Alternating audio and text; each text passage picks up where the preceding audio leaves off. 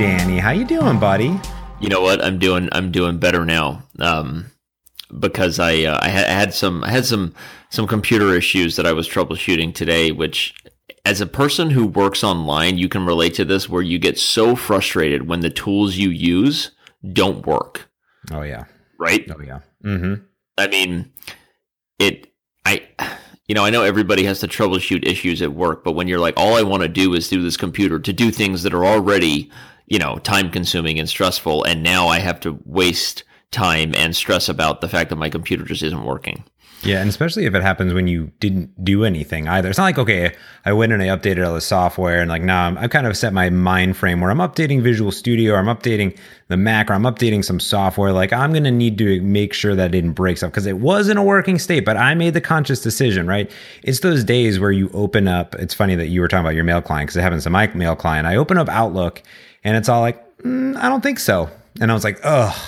Like, I literally didn't do anything. And then it's kind of funny because I was literally on a plane last night on the way home from Boston, and I'm sitting next to these grandparents, and they have their grandson sitting there. Must have been like a year and a half old. And all this kid wants to do is watch Thomas the Train Engine on the iPad. That's all this kid wants to do. Right. So they're like, all right, they go into Netflix, and it's downloaded ahead of time. And Netflix goes, sorry, like, you need to refresh your download token. Right. And of course, there's no internet now, right? There's no internet, but there is internet on the plane, on this bucket in the sky. And I watch them, I just come and sometimes watching people use technology. Right. So they go into settings and the iPad freezes. And like the grandparents are like, how do you turn this thing off? Like, how, literally, right. Like, when was the last time you ever saw an iPad freeze? Right. So I'm sitting there and I do IT. Here comes IT support all the way. You're coming in.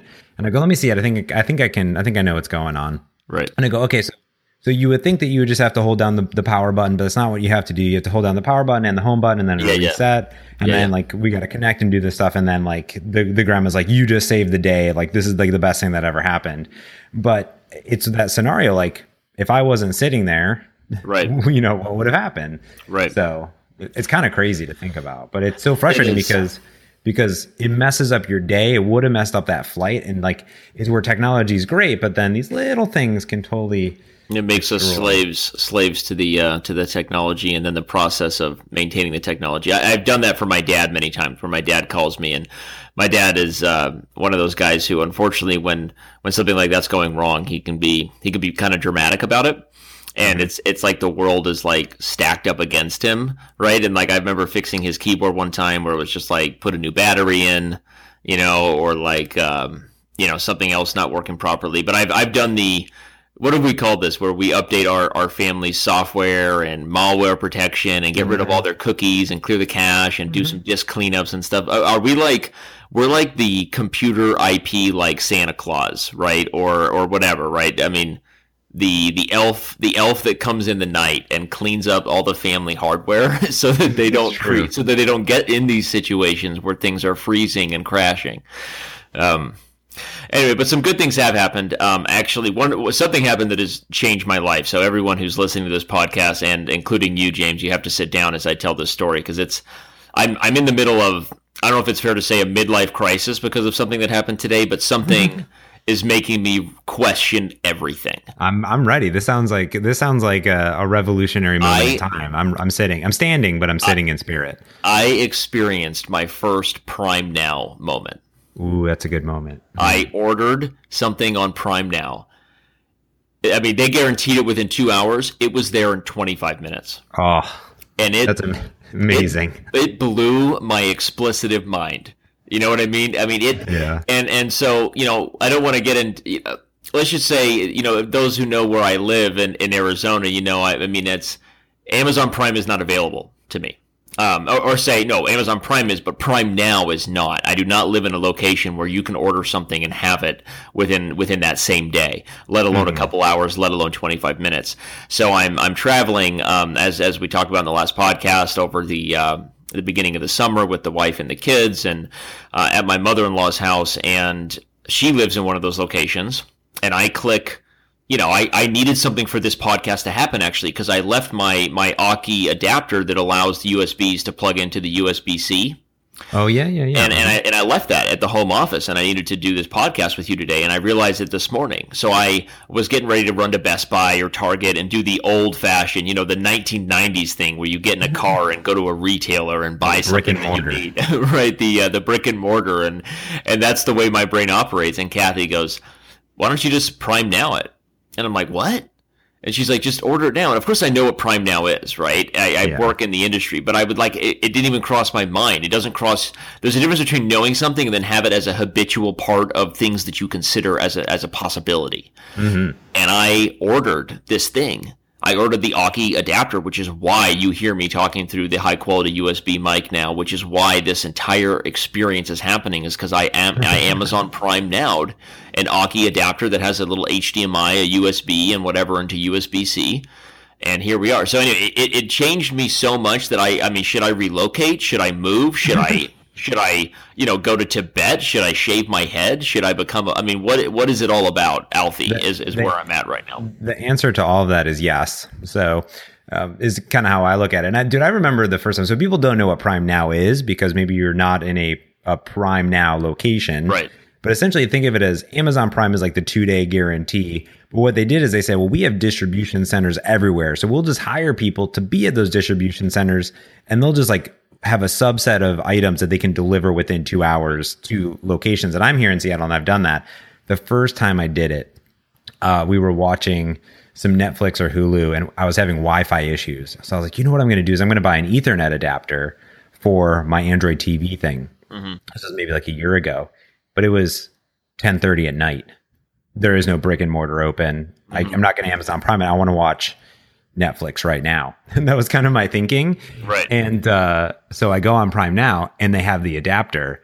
And by 11:30, knock, knock, knock, boom, we're watching Netflix again. Absolutely mind-blowing. It's mind-blowing. It's amazing. It really, I know it sounds like we're joking and this is our job, I guess, in the podcast to tell stories like this. But this is, it's seriously it blew my mind. I was like, wow. And guess what? It was a little more expensive than probably I would have spent if I went to Target.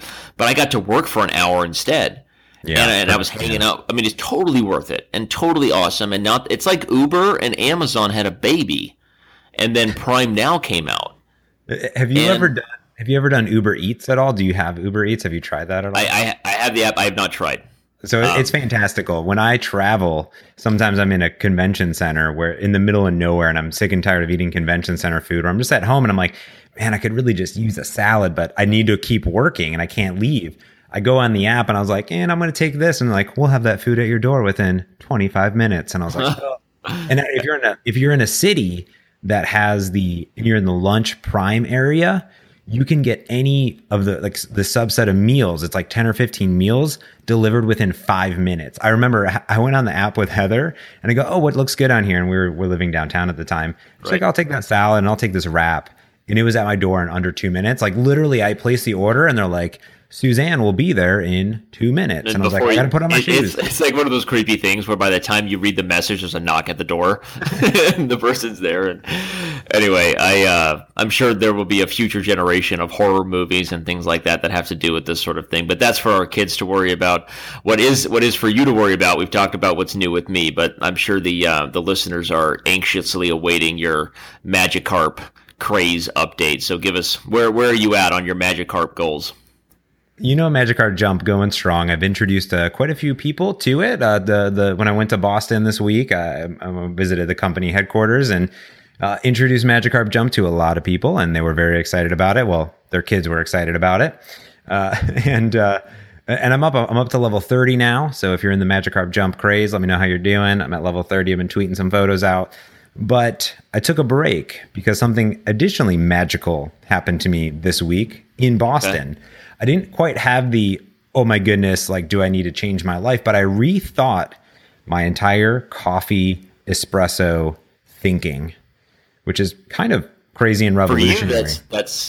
For you, that's about as big as me questioning where I live. So I think we're on the same page. So yeah, it's at the same level. It's at the same level. Yeah. Coffee, where Danny resides. Danny resides. And it was crazy because when I go into a Microsoft office, we always have these Starbucks really crappy machines that coffee beans have been abused and are sitting in this holster for 18 months. You know what I mean? Right. It just tastes like dirt water. But then my coworker, Jeremy, he's like, why are you? And I like hit the button on the Starbucks machine. I was like, oh, I'm going to have to drink this. And he goes, he looked at me in like a disgust face. He's like, what are you doing? And I go, what do you mean? And he goes, he's like, we have this espresso machine. I was like, oh, like espresso machine. I got so excited about it. I was like, oh, espresso machine. Like I'm going to get some beans and tamper this thing. And it's not, I hate pods. I'm a big not pod person. Yeah, no, you're an anti-pod guy. Besides podcast. If it doesn't have cast at the end, you're against pods. I'm against it. But what they had at the office is this Lavazza espresso point thing called a matinee. I put in the link that we'll put in the show notes. Lavazza, which is the amazing Italian coffee company, they have created a compact micropod espresso machine. First of all, I like the way you said it the first time. Created. They have created. That's Italian. That is awesome, by the way. Created. It's like it's fragile. Fragiles. So they have these things. I'm going to also put this in our Zencaster so you can look at it. So these pods come in a 2-pack, which I'm going to make 2 at a time and make it the most amazing Americano. So you put this, I had a Snapchat of it. I don't think I have the video anymore, but you put this little time, it's like maybe 5 quarters stacked on top of each other. So they're very small. Mm-hmm. I'm looking at it now. Yep. You kind of put it into this gold Lavazza thing, which this matinee, which I'll show you here. Here's the link. Boom, boom, boom, boom. And you open up this little thing. It's all like rose gold, really pretty. And you put it in there. And all of a sudden, like you hit like, how much do you want? And then this beautiful ristretto just comes pouring out. And you hit stop and you're like, boom, my day has just got 1,000 times better. This is why, sorry, go ahead. It was mind blowing. It like blew my mind. I said this is why people joke, but are half serious about the process of combining peanut butter and jelly into one, and bread. Let's just make it all right. I mean, this espresso thing looks mind blowing, and I actually think come to think of it, I work out of a shared office space where I do all of my video recordings and TV shows, and because I'm one of the only members at chess.com that actually needs like a studio or office kind of thing. I have a space that I rent there, but one of the coworkers brought in one of these, and I'm realizing that it was an old one, but now I'm a little more motivated to hook it up because there's also a Keurig at the office, hashtag pods, hashtag Matze and interested. Hashtag shaking my head and disgust. Hashtag shaking your head, right. But it does exist at the office, but there is now one of these, and I am officially much more motivated because I kind of turned my nose up at it, and I was like, whatever, right? I mean, it's just a Keurig with smaller pods. Yeah, and it looks uglier. It's like this doesn't even, at least the Keurig kind of looks cool, but yeah. Well, that's awesome. I'm happy for you, but I want to actually kick off our listener feedback this week, which was awesome. Once again, thank you to everybody who is tuning into our podcast regularly and giving us a download. Even better if you're giving us a review on iTunes or anywhere else. So thank you for that. But listener feedback this week comes from Graham Cluley. And the reason I want to kick it off is because he's a guy who I've known via Twitter here for a little while. I think he followed me almost a couple of years ago because of chess, but he's a pretty well-known guy in the cyber tech security field. He runs a blog and talks about, just different, when updates happen to software or hardware and different security breaches. And so it's kind of a cool, I didn't even know how much of like a market it really was to just be somebody who just talked openly and kind of audited security systems so that people were aware of where their information isn't safe.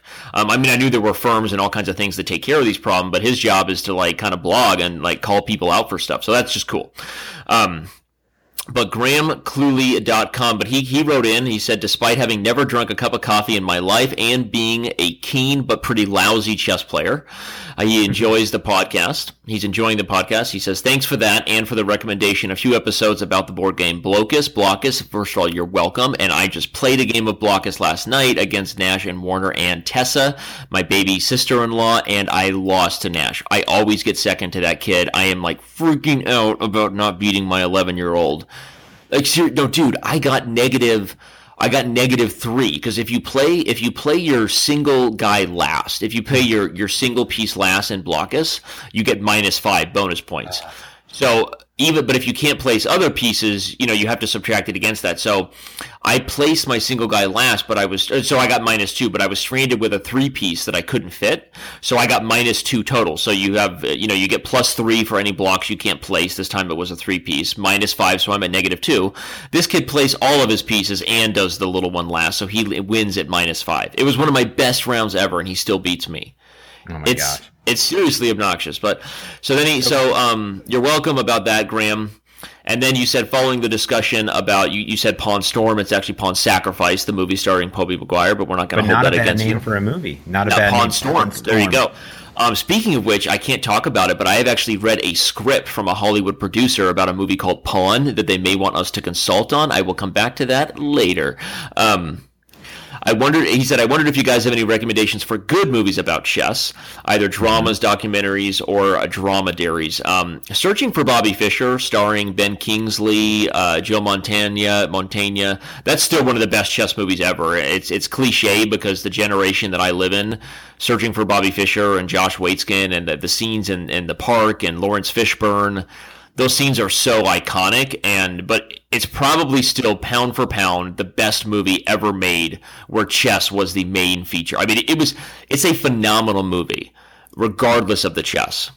Yeah. So I just have to say, like, hands down, no movie touches Searching for Bobby Fischer as far as quality of chess at the film, the chess moves. I mean, there's not a single mistake in the movie, X's and O's on the board, which is mind-blowing. I mean, it's really awesome. So other than that, I mean, there was a documentary about Bobby Fischer like a year ago. Where was that on like Bravo or Lifetime or something? Yeah, I think so. Maybe it was even HBO. Actually, there was a Fischer that was pretty good. Do you know any other good chess movies? My favorite chess short of all time is the Pixar classic Jerry's Game. Oh, yeah, Jerry's Game. Yeah, no, that's great. Yeah, the old guy playing himself. Yep, that's probably if you want a good straight chess. Right, no, that's...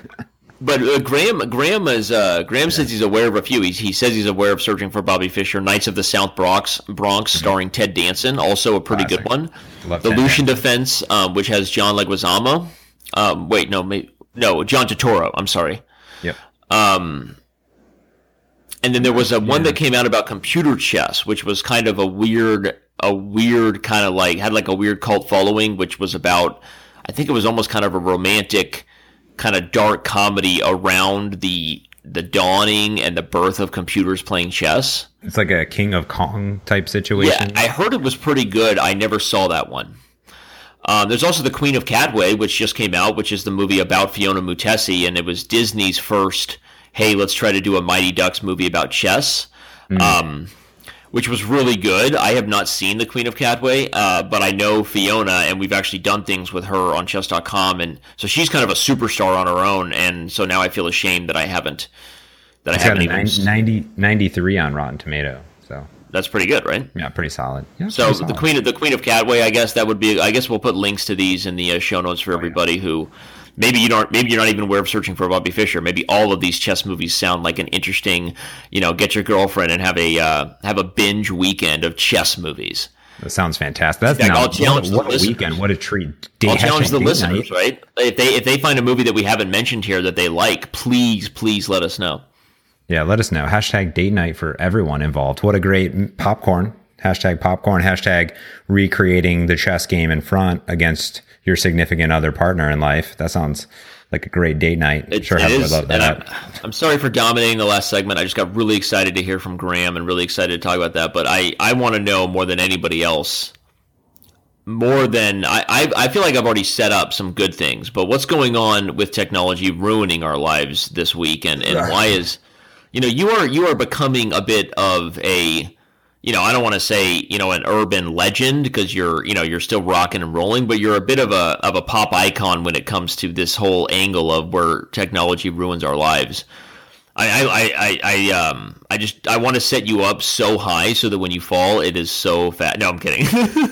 You are just crushing it with this segment. So give us the mind blowingness of why technology is ruining our lives. This is an interesting week, I would say. There was a lot of bad things that happened in the world. But there were some good things that happened in the world. I think this week's topics, I wanted to kind of revolve around cord cutting. And we talk a lot about Netflix or watching some streaming movies and things like that. But I've had this really long career in the world of at-home DVR systems, over-the-air television, and not paying for anything, essentially, but all legally, right? So not stealing anything. It's like you hook an antenna up and you get, there's television beamed all over the place for free. When I lived in Phoenix, everything's flat, so you get great signal reception everywhere you go. Right. And Microsoft had some solutions. Your TiVo's had some solutions. But you always had to pay for stuff and pay for subscriptions. There's this amazing service called Plex. It's been around for a long time.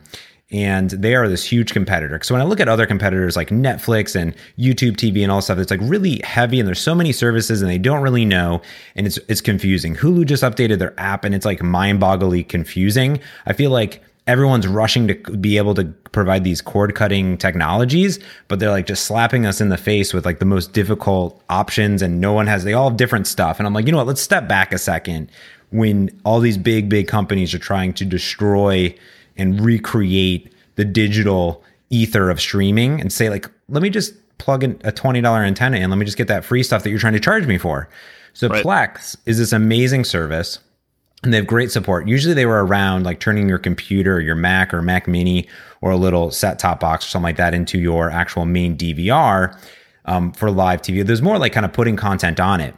But in the last year, they've gotten really aggressive around over-the-air free television. And this is cool because you can go buy a like $200 Android TV set-top box and you can make it your Plex server.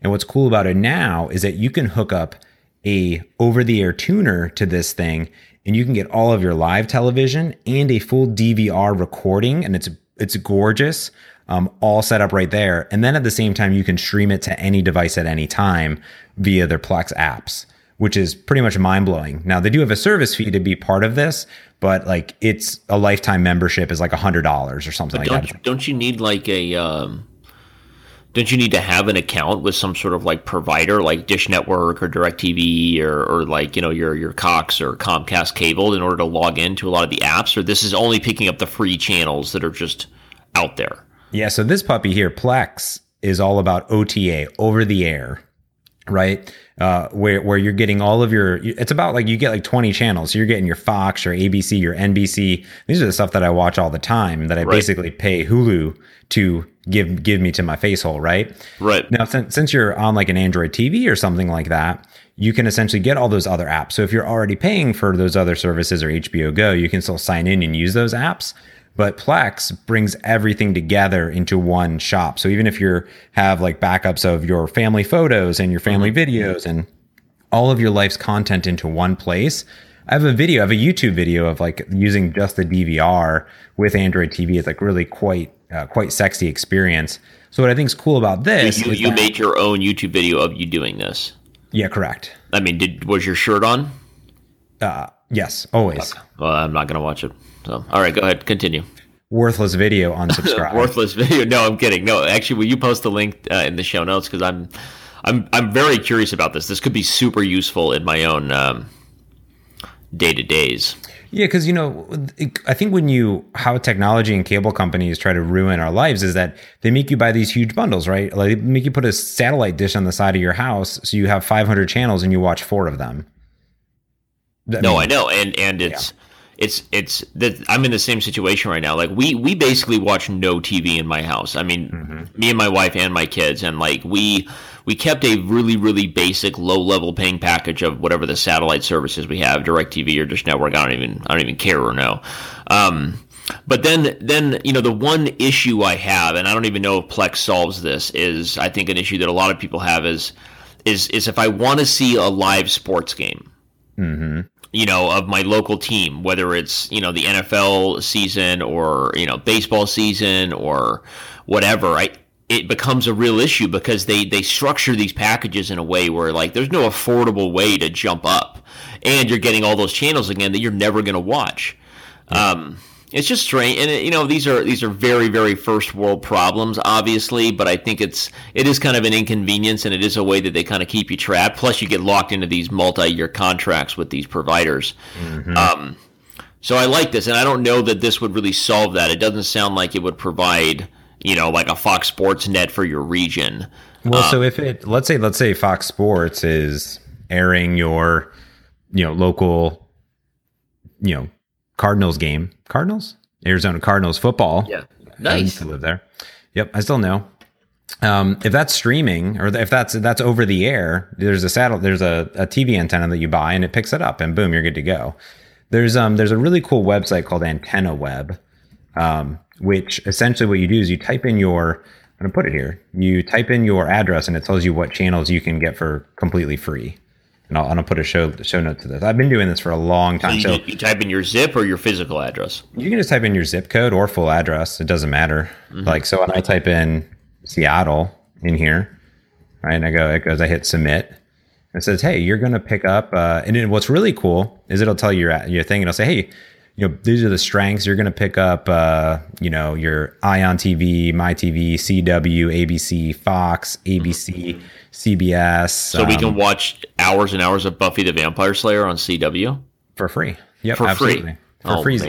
This is all like the TV is all coming in for free, right? It's all free. And that's what it does. So that's the cool thing is that often like you subscribe to the NFL network and then they're like, oh, well, this is a local thing. So we're going to, block that. And then you're like, well, crap, I can't watch that. So you can watch it, of course, on over the air television because it's all free and it's all HD. It's all 1080p, baby. It's all happening. I don't know. So I'll admit this all sounds too good to be true. I wonder, one, what commission you're getting from them. And two, I'm very skeptical of how awesome this can be. So I might even quiz you about this in the next episode. I might have to grill you about this one. I think so. What's nice is that things were so complicated in the past. I've been doing this for nearly 10 years since I lived in Phoenix, and things were really complicated. You almost needed to be an IT pro to get this stuff set up. But now you literally just buy this little $200 box, which is an Android TV. So you get all of the Android apps and you get Plex, which is part of it. And then you buy a TV antenna. So for like under $300, you have an amazing Android TV setup with all of your streaming apps. Plus you have Plex, which will take in all of your live television and boom, it just works. I'm doing it. It's crazy. Anyways, I digress. But when I'm not streaming television, I am always attempting to figure out how to use chess.com to challenge my friends. And it seems as though you've made it relatively complicated in my life, which makes me think that just chess doesn't matter at all because I can't challenge anybody. Right. So Danny, tell me why in the world chess doesn't matter or doesn't matter. That's so great cue, and let's let the listeners and users into our world a little bit. Mats and I were having a conversation before the podcast started about some of the onboarding processes and techniques, which for those of you who don't speak total tech, it's, onboarding is just this term that's used to describe kind of how quickly you bring on a new user, right? And what is your flow? I mean, when someone searches chess, what do they really want? Are they looking for, chess news or an update on some event? Most likely no. Are they looking to... there's a million use cases, really, but most of the time they're looking to get a chess game as quickly as possible. And one of the things that we've assessed about chess.com that we've been very aware of over the last few years is how much we've kind of failed a little bit in offering a better onboarding process for those users who are just looking for the chess game to happen ASAP or expecting to see chess or something. And so Mats is very, very smart, as many of you know. That's why he's a grand old celebrity in his field. But Mats is giving me feedback, and whenever Danny's late for a recording, Mats hops on chess.com, and the way he kind of gets a little bit of revenge from me is he kind of picks apart our onboarding process, and he's always right. And we were talking today about the user flow of how quickly you can find a game with a friend.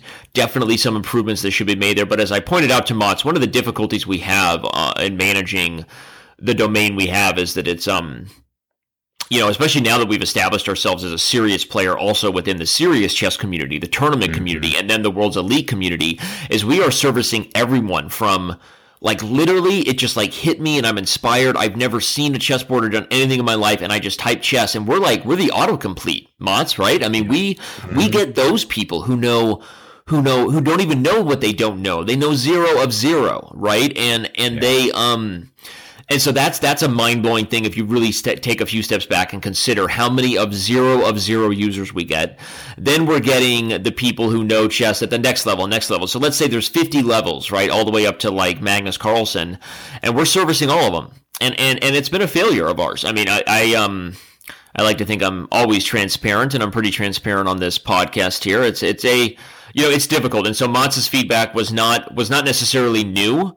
And it also, just kind of reminding him that already the fact that he's thinking about getting a friend is a little bit, it's really probably a next level use case than most of our initial users who literally just, they want to see something, see chess. But we're not doing a good job there either. And so, but this is funny. I mean, this is kind of I'm really what I'm talking about here is product management and KPIs, right? Which is another thing in our industry, key performance indicators. Like, what are some of the things we do well that tell us we're doing well? What are some of the things we're not doing well? And, so we spend a lot of time doing the bigger picture stuff and playing the bigger chess game on the web. And I know a lot of people always get a little surprised when they hear me pretending like I'm able to contribute in this field, because all I really do is act like an idiot who butchers accents on Chess TV. But no, really, I mean, this is what we do. This is what I do, and this is what we're learning to do, and it's something that I really enjoy. I think I enjoy it as much as the chess because it's also not my background, right? So it's like I'm always learning, and I really love some of the blogs and things I've subscribed to where I kind of get to stay on the cutting edge of social networking, and every time Facebook changes their algorithm and you want to scream explicitives about how you can leverage to get better users without breaking the bank versus compared to, just how well are we impressing versus retaining and then converting, which, again, for those, this is something we think about all the time. Like, people think of chess. Well, okay, now we've impressed chess.com upon them, and we do it very well because we're very fortunate to be in the position we are. But now are we retaining this person as a regular chess player, and what's the drop-off, and why, and where are they from, and how did this happen, and how did they find us? And, Facebook tends to be an area that we retain very well, that if a user does come to our chess.com app or chess site from Facebook, they tend to stay around. And I won't get into all that, but anyway, so why doesn't the fact that we're even having this discussion to me is proof that chess matters, because we're talking about things that are, super serious to any feature-based, experience-based, community-based site on the web. And I've been a big proponent of the fact that I believe the web in the classic structure is dying, right? Content sites themselves that are only here to content farm or to do things are dying slowly, because what really matters is the native experience, the environment. It's why places like Facebook are so powerful, because, think about it yourself. When you're given a link on Facebook that you have to leave Facebook to watch versus something that starts playing for you, or you see the full image right there, how much likely are you more to engage with it? So, I mean, the answers are in the pudding, and everybody knows that whether they want to say they're not slaves to social media or the way technology is leveraging your eyeballs, believe me, you are. And so content on the web and places like BuzzFeed and Huffington Post, even those places, I mean, they've had some serious identity crisis that we've been kind of above, despite the fact that we do chess content really well, and it's something we really care about.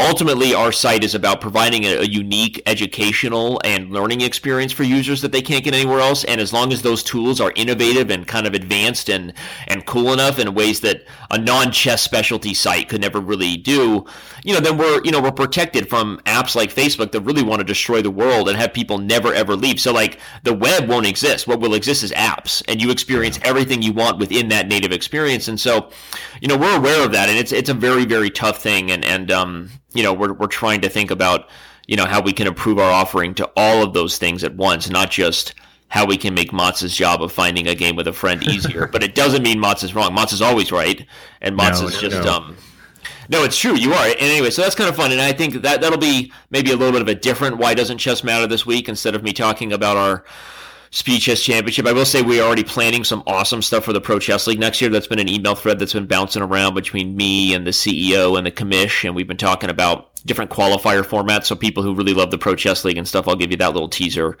But like really, that. I mean, this is kind of a product focused and this is what managing a business online is, and it's very complicated, and it's also very simple in some ways. And anyway, so that's all. And but Motz gave me some good critical feedback, and those are some of the things that we do from time to time when you all aren't listening.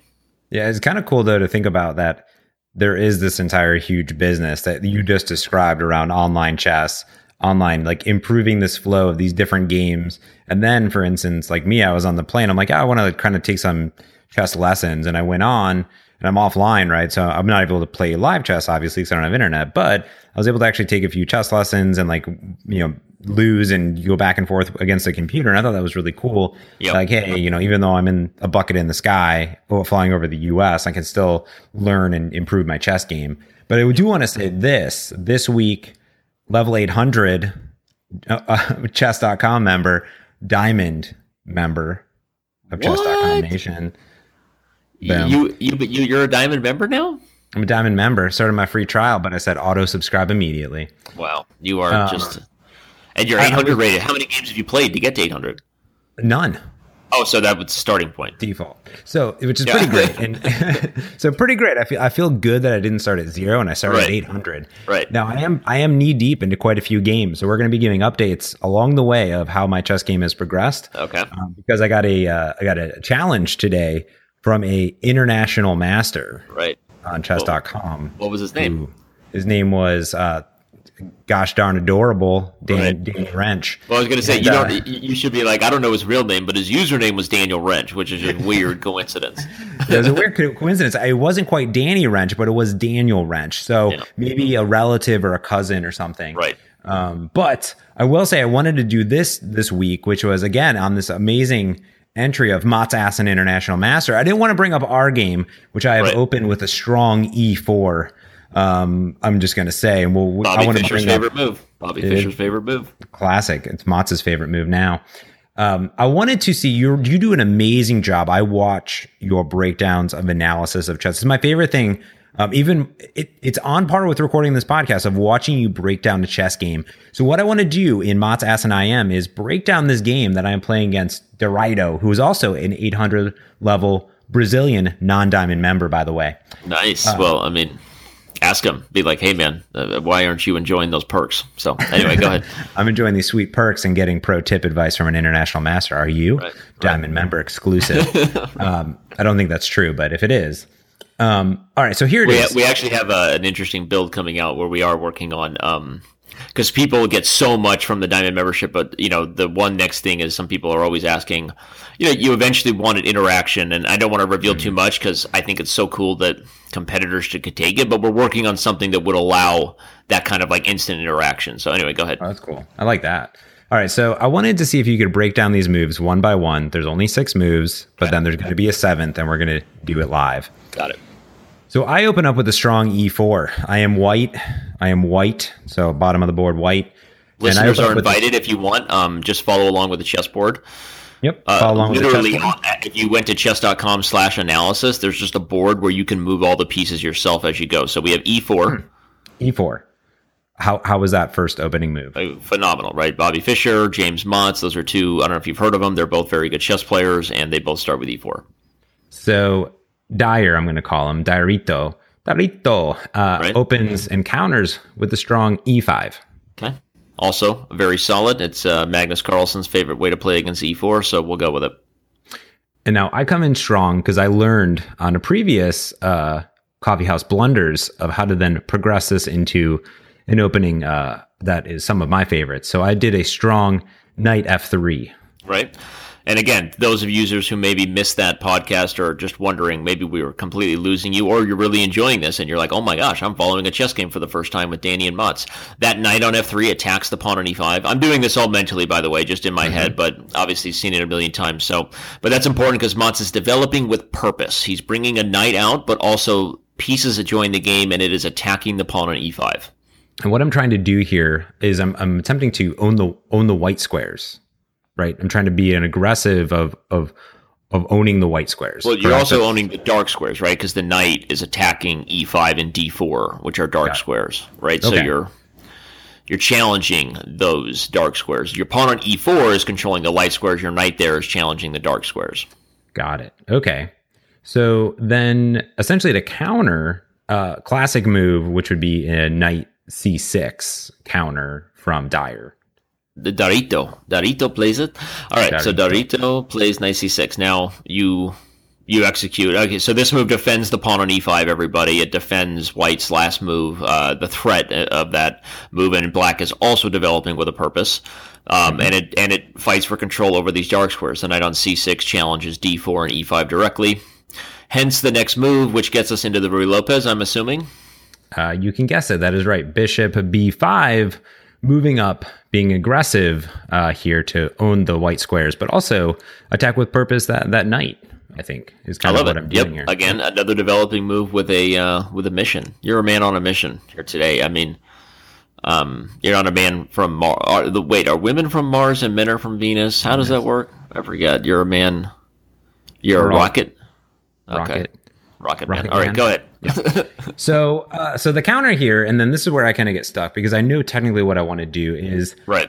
Essentially, like the move that Diarito is going to make is a6. So move the pawn up to attack my bishop and say, "Hey, bishop, get out of here! I'm playing no games. Yeah, I don't need this. Get up off me. I see what you're doing, Ruy Lopez, and I don't like it. Right. Get out of here." And now we're in that opening officially with a Morphy defense. So I don't know what you did here. I haven't done anything yet. Oh yeah, okay. So this is a good time to talk then. So this is a critical moment. Black has played a6.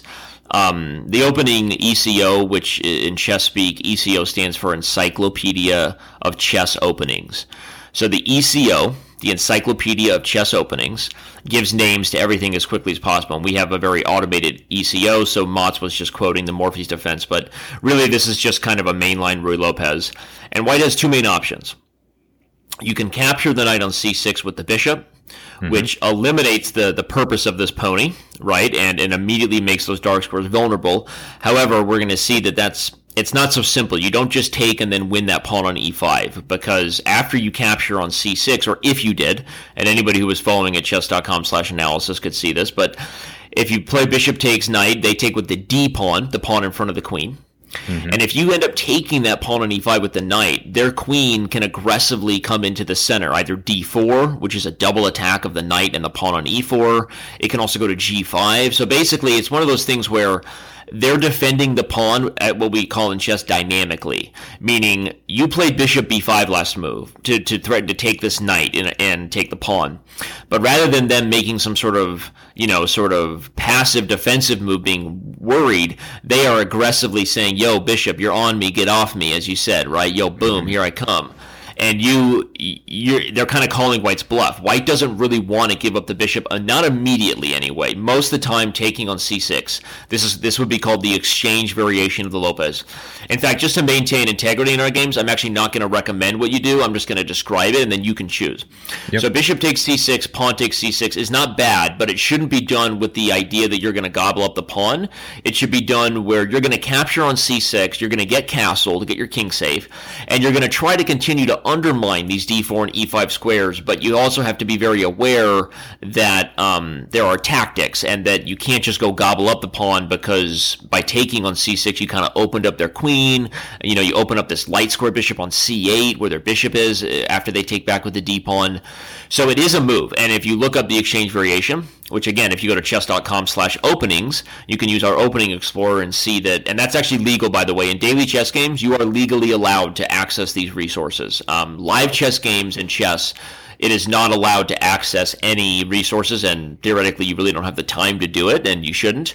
But in daily chess games, everything short of having an engine analysis, a computer telling you what to do, is legal basically in a daily chess game.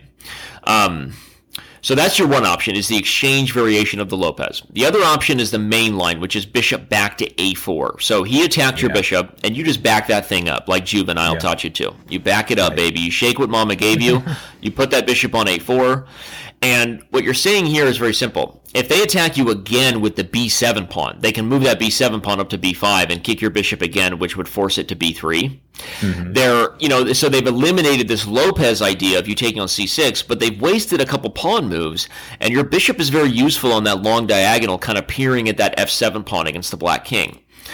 And if they don't play b5, then you sort of leave this lingering threat of eventually taking on c6 and winning that e5 pawn. So it's kind of like, you're building the tension, in the room. It's like, I'm about to say something inappropriate, but the sexual tension that can exist, and rather than cut it, you build on it. Okay.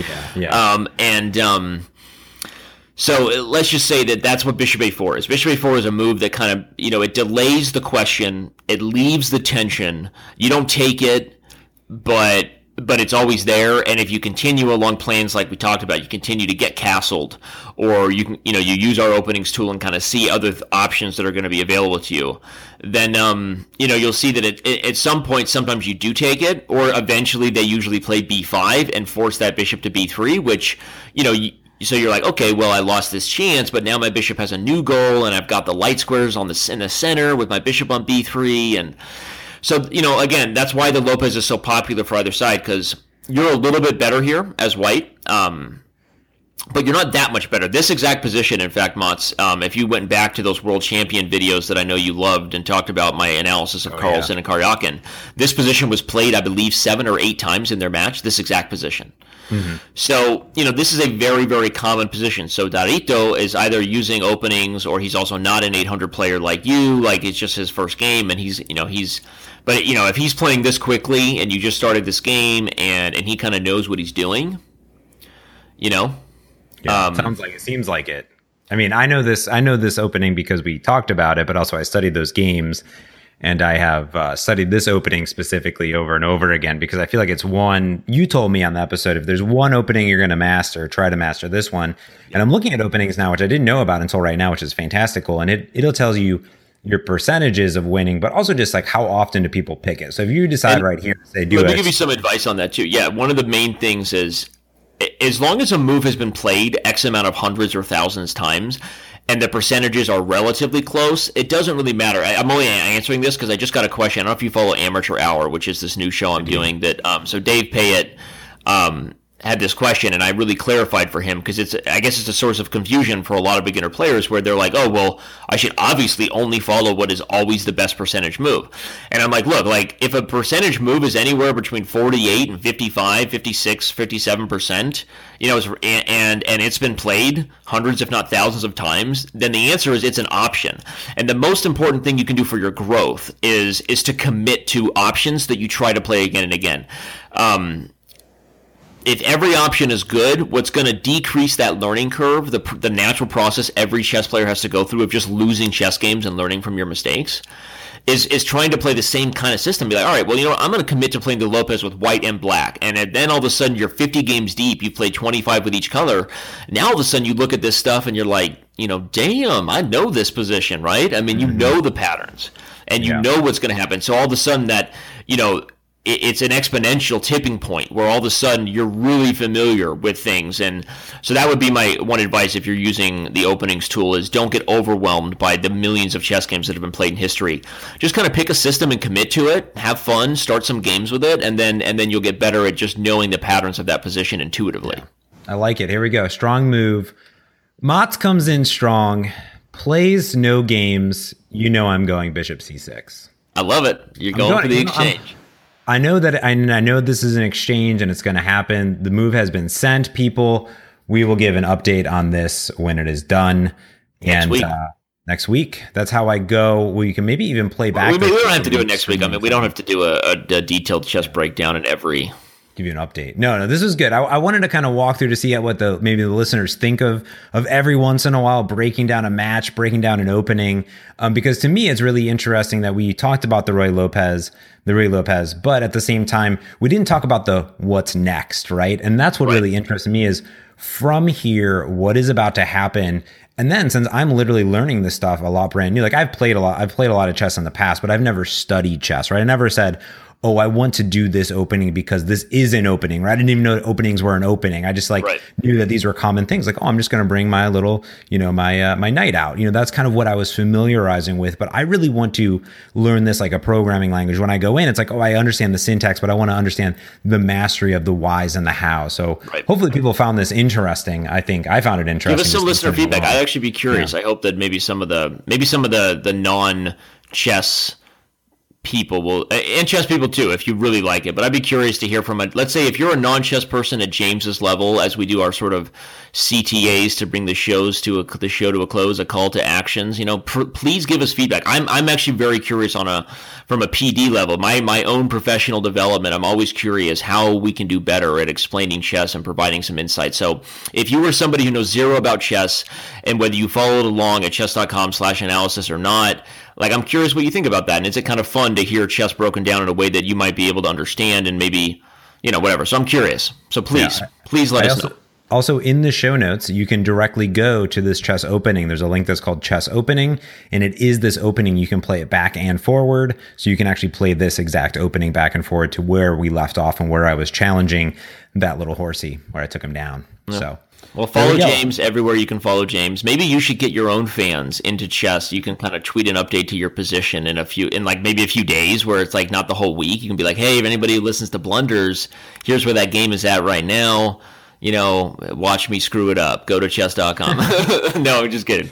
No, but seriously, James, love you, buddy. This is good. I'm almost too excited that you're excited about chess. I love you too, buddy. This has been amazing. Until next time, this is Coffee House Blunders. You can go to blunders.fm to leave feedback or email us directly. Thank you once again. And Danny, enjoy the travels, safe travels. Enjoy that Prime Now. I love you, buddy. Thanks, man. Peace.